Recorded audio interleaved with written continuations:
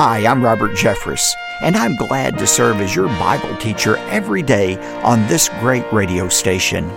On today's edition of Pathway to Victory. Look now at verse 24. Then the Lord rained on Sodom and Gomorrah brimstone and fire from the Lord out of heaven. What does this story of God's destruction of Sodom and Gomorrah have to say to us today? I think this passage is always relevant, but it's especially relevant for us in our country right now.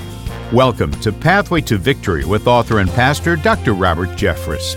You know, people today often argue that the Bible is outdated, but Scripture teaches that God's truth is always relevant, no matter what the current culture says or how unpopular the truth may be. Today on Pathway to Victory, Dr. Robert Jeffress presents a timeless lesson about God's judgment from the story of Sodom and Gomorrah. Now, here's our Bible teacher to introduce today's message.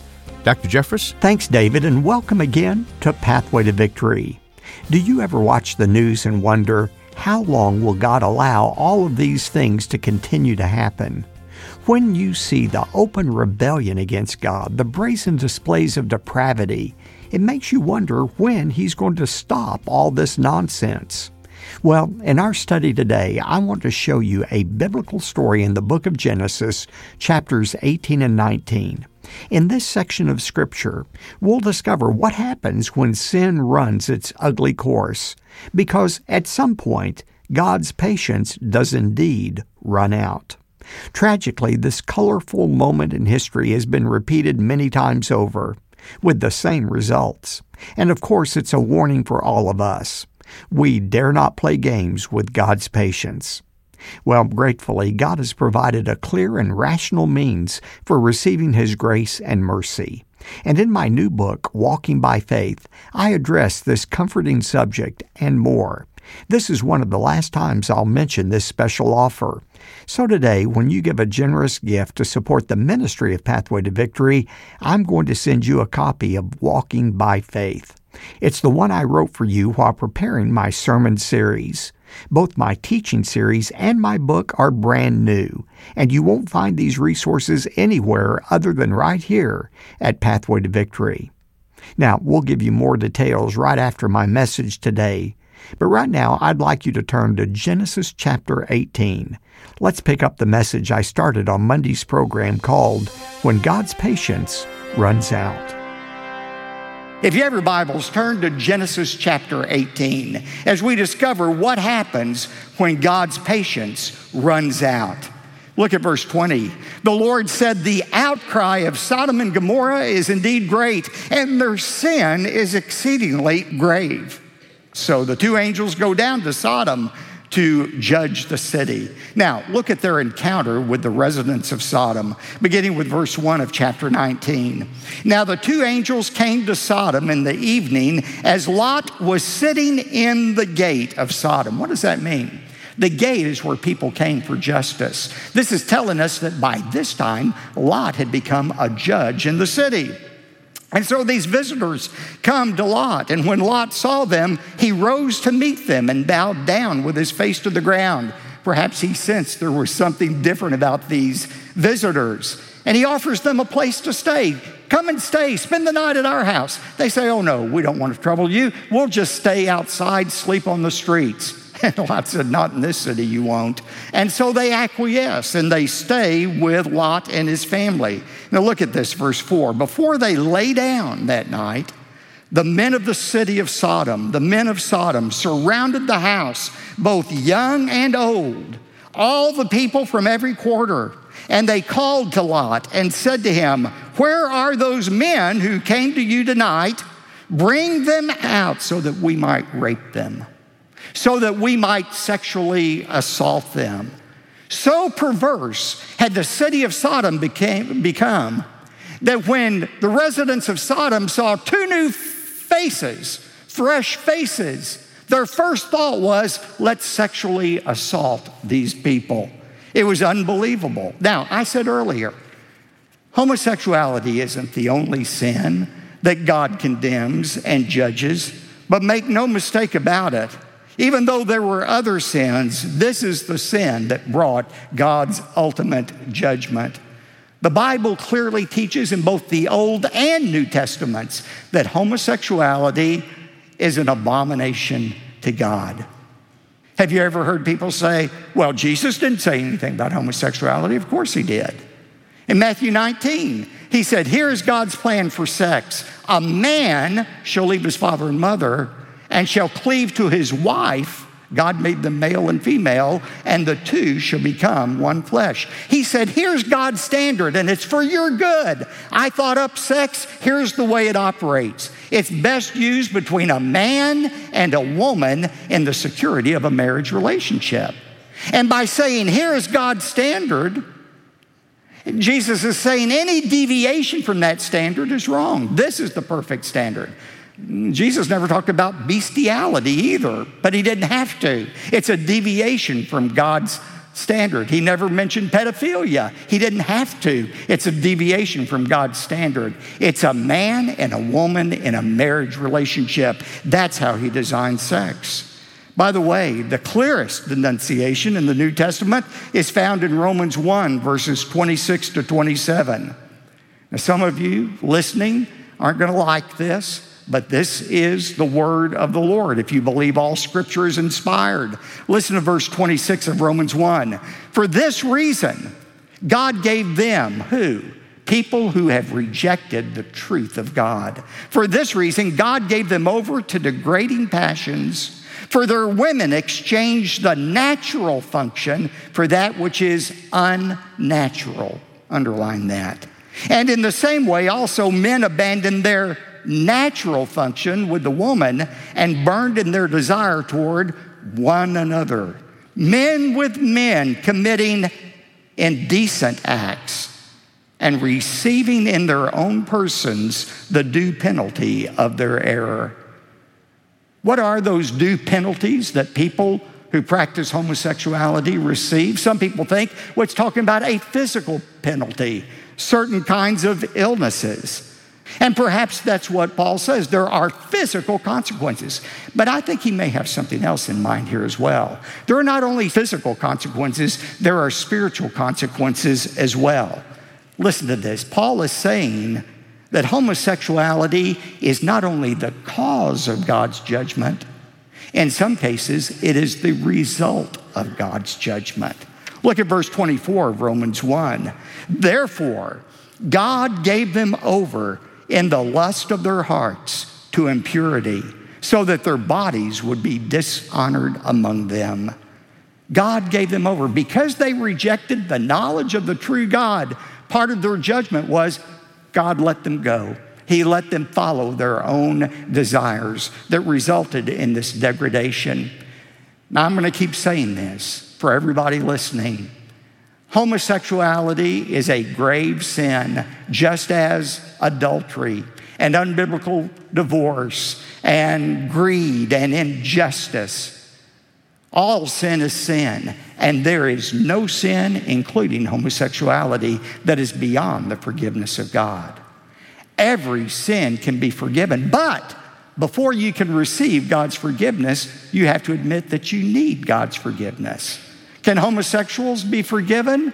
Can adulterers be forgiven? Of course they can. But to receive God's forgiveness, they first have to admit that what they're doing is wrong and that they need God's forgiveness. Anybody can be forgiven for anything. What happened here? Lot, horrified that they want to assault these two visitors, offers them an alternative. And this just blows my mind. Lot says, don't rape these two men. Instead, I have two daughters. Take them and rape them if you would like to. But just don't rape these men. Can you imagine any father doing that with his daughters? That shows you how perverse Lot had become after living in a perverse city for so long. That immorality had definitely rubbed off on him. You know what they said? They said, we don't want your daughters. We want these two men. And in fact, we want you too. We want to rape you as well. At this point, the angels had had enough. Verse 11, they struck the men who were at the doorway of the house with blindness, both small and great, so that they wearied themselves trying to find the doorway. Talk about being touched by an angel. They got the wrong kind of touch from the angel. But that wasn't the limit of God's destruction. They delivered this warning to Lot. Look at verse 12 and 13. The two men said to Lot, "Whom else have you here? A son-in-law and your sons and your daughters and whomever else you have in this city, bring them out of the place, for we are about to destroy this place because of their outcry has become so great before the Lord that the Lord has sent us to destroy it." The angels announced what they were about to do. How did Lot's family respond? They scoffed at the idea. They laughed at the idea of God's judgment. That's the way unbelievers today respond. And what happened here is very, very descriptive. Verse 16 says that when Lot heard that, he hesitated. When he heard Sodom was going to be destroyed, he hesitated in fleeing Sodom, and he made a deal, or tried to, with the angels. Said, "Angels, I'll get out of Sodom, but can't I live close by, just in a neighboring town? I still have a taste for Sodom in my life. I still am tantalized by the sin here. Can't I stay just close to sin without actually being in sin?" He's like so many Christians today. They claim they want a new life in Jesus Christ, but there's some private sin in their life, some habit, some addiction, some relationship. "Lord, surely you don't mind this little thing in my heart that I hang on to myself. It gives me such happiness. And Lord, you want me to be happy, don't you?" No, that's the sign of a fleshly, a carnal believer. And so, even though he hesitated, verse 16 says, the angels seized his hand and the hand of his wife and the hands of his daughters, for the compassion of the Lord was upon him, and they brought him out and put him outside of the city. Look now at verse 24. Then the Lord rained on Sodom and Gomorrah brimstone and fire from the Lord out of heaven. This is the first mention of fire in the Bible. And it's related to God's judgment, fire and brimstone. And he overthrew those cities and all the valleys and all the inhabitants of the cities, what grew on the ground. You know, a lot of people speculate how this city, all 5 of them were destroyed. Some people speculate there may have been a volcanic eruption, or perhaps an earthquake that released certain hydrocarbons into the air, and lightning came at the right time and caused a combustion and an explosion, and fire and brimstone rained down. There's some archaeological evidence from that area that actually happened. But Moses really doesn't tell us the how of it happening, but he tells us who. This was not nature, Mother Nature. This was God himself pouring down his promised judgment. Look at verse 27. Now Abraham rose early in the morning and went to the place where he had stood before the Lord. And he looked down toward Sodom and Gomorrah and toward all the land of the valley. And he saw, and behold, the smoke of the land ascended like the smoke of a furnace. He could see the smoke still rising to the air. When I read that passage, I think about what happened in our country on 9/11.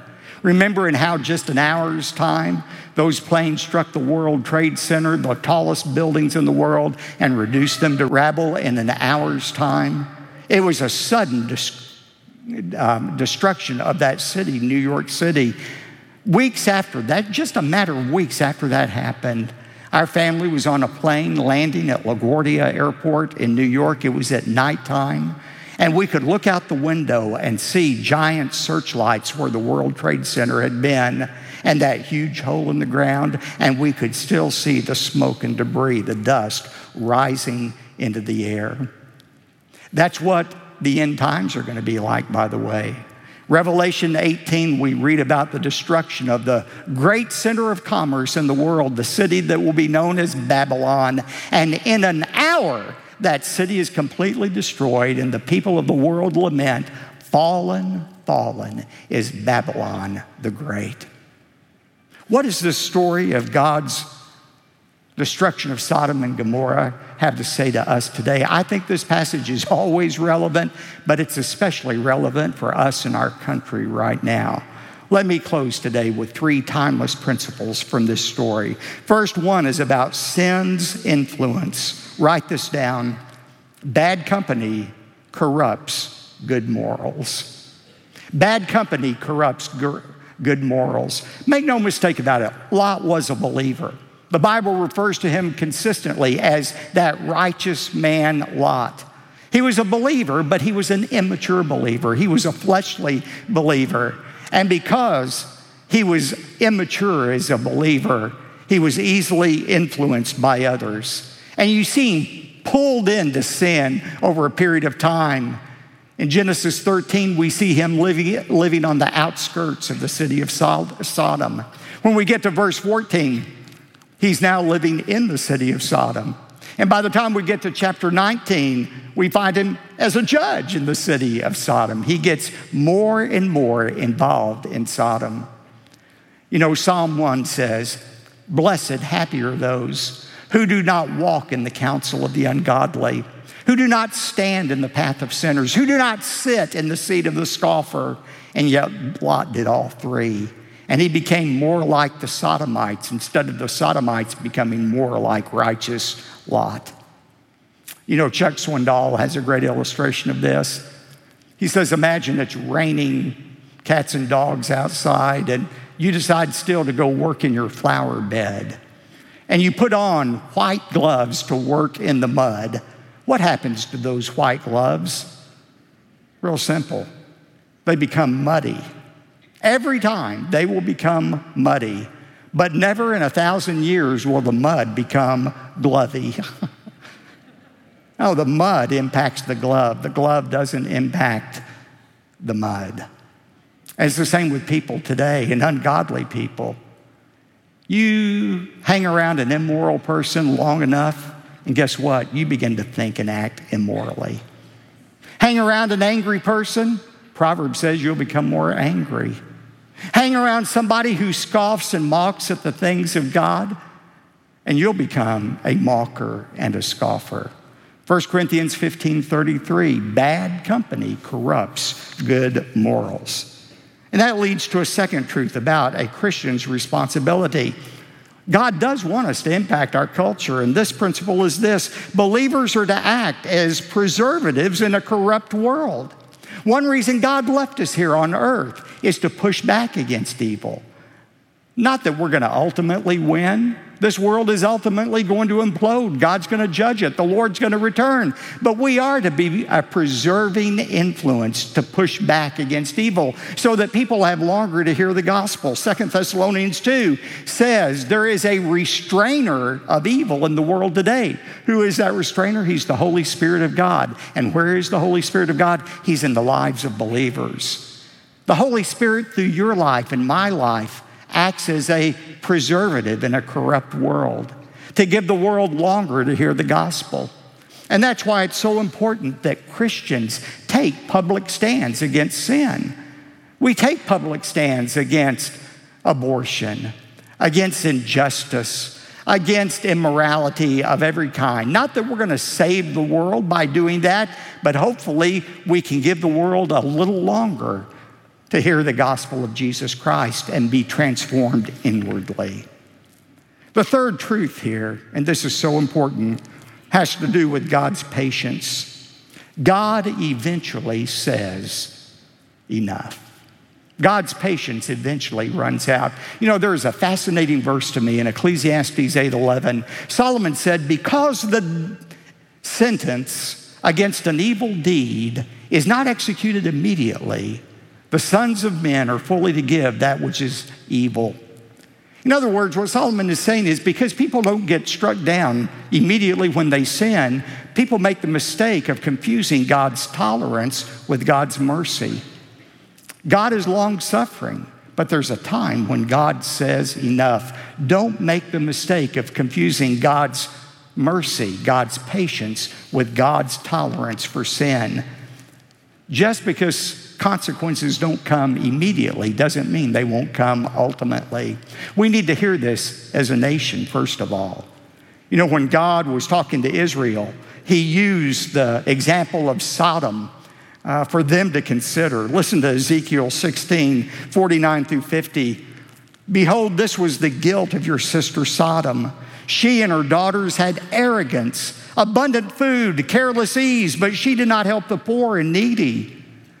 That's interesting, isn't it? She didn't help the poor and the needy. Thus they were haughty and committed abominations before me. Therefore I removed them when I saw it. Isn't that a great description of America today? Arrogant, prideful. We've got the greatest military in the world. We've got the greatest economy in the world. We can do whatever we want to. America's number one. Arrogance. We don't realize that in a moment, in an instant, God's judgment can come.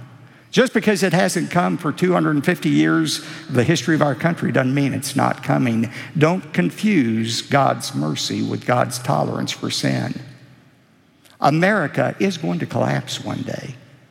I don't care what any political party tells you. It is going to collapse. I'm going to preach a sermon later this year on why America is not in Bible prophecy. You want to hear the short version of the sermon? Because we're not going to be there in the final 7 years. We're not going to exist. That doesn't mean we just give up. We ought to push back. We ought to pray for revival. But America is going to collapse. I don't know how the collapse is going to come. It may come from an external invasion from Russia or China. It may be a terrorist attack. It could be a rot from the inside. It could be a pandemic. It could be a financial catastrophe. It could be just a complete breakdown of our government. But it is coming. Like Ruth Graham, the wife of the late evangelist Billy Graham, said, if God doesn't judge America, he's going to have to apologize to Sodom and Gomorrah. What applies to nations apply to our lives as well. Don't confuse God's mercy in your life with God's tolerance for sin. Don't think because you haven't experienced severe consequences yet, you won't experience them at all. If you're living in rebellion against God right now, if you've not asked for his forgiveness, there's only one reason you haven't experienced those consequences. God's giving you another chance, perhaps the last chance, to receive his forgiveness. God said through Ezekiel in Ezekiel 33:11, as I live, says the Lord, I take no pleasure in the death of the wicked, but I desire that the wicked turn from his wickedness and live. Turn from your wickedness, for why will you die? Doesn't matter who you are, it doesn't matter what sins you have committed. No sin is beyond the forgiveness of God. And that's what the love and forgiveness of Jesus Christ are all about. It brings me tremendous joy to realize that right at this moment, a man or a woman I've never met before is placing their trust in Jesus Christ for the very first time. Congratulations. Today, you have become a member of God's forever family. In the time remaining, I'd like to thank all of those of you who have given generously to support the ministry of Pathway to Victory. In many respects, you have made it possible for these spiritual moments to occur. I'm thinking of a recent note I received from Cindy in Alabama, who wrote, Pastor Jeffress, I was saved as a young girl, but strayed for years. I renewed my faith 4 years ago. I read your books and watch your TV program every single day. Your messages help me so much, and I want my friends and family to have the same peace and assurance that only comes from faith in Christ. Thank you for helping me understand how to share my faith with others. Cindy, your words really encourage me. This is what Pathway to Victory is all about. Men and women who are truly walking with God are ambassadors for Christ. And so, when you give generously to Pathway to Victory, you can be sure that your gift has a positive ripple effect, reaching families far beyond your own hometown. And so, if it's been a while since you've given to Pathway to Victory, or maybe your pattern of giving has been thrown off during the summer months, please take this occasion to reach out. Your gifts truly make a difference. Plus, I'm prepared to send you a thank you gift to your home. It's a copy of my brand new book on the life of Abraham called Walking by Faith. Now here's David with all the details. Thanks, Dr. Jeffress. You're invited to request a copy of the brand new book from Dr. Jeffress called Walking by Faith when you give a generous gift to Pathway to Victory. Here's our toll-free phone number, 866-999-2965, or visit online at ptv.org. And when you give an especially generous gift of $75 or more, we'll also include the complete Walking by Faith teaching series on audio and video discs. Plus, we'll send along the companion study guide. But time is running out to take advantage of this offer, so get in touch right away. Call 866-999-2965 or go to ptv.org. You could also send your request by mail. Here's the address: P.O. Box 223, 609, Dallas, Texas, 75222. One more time, that's P.O. Box 223, 609, Dallas, Texas, 75222. I'm David J. Mullins. Next time, we'll look at one of the most defining moments in Abraham's life, when God commanded him to sacrifice his only son. Join us for the message, Our Greatest Test. That's coming up Wednesday on Pathway to Victory. Pathway to Victory with Dr. Robert Jeffress comes from the pulpit of the First Baptist Church of Dallas, Texas.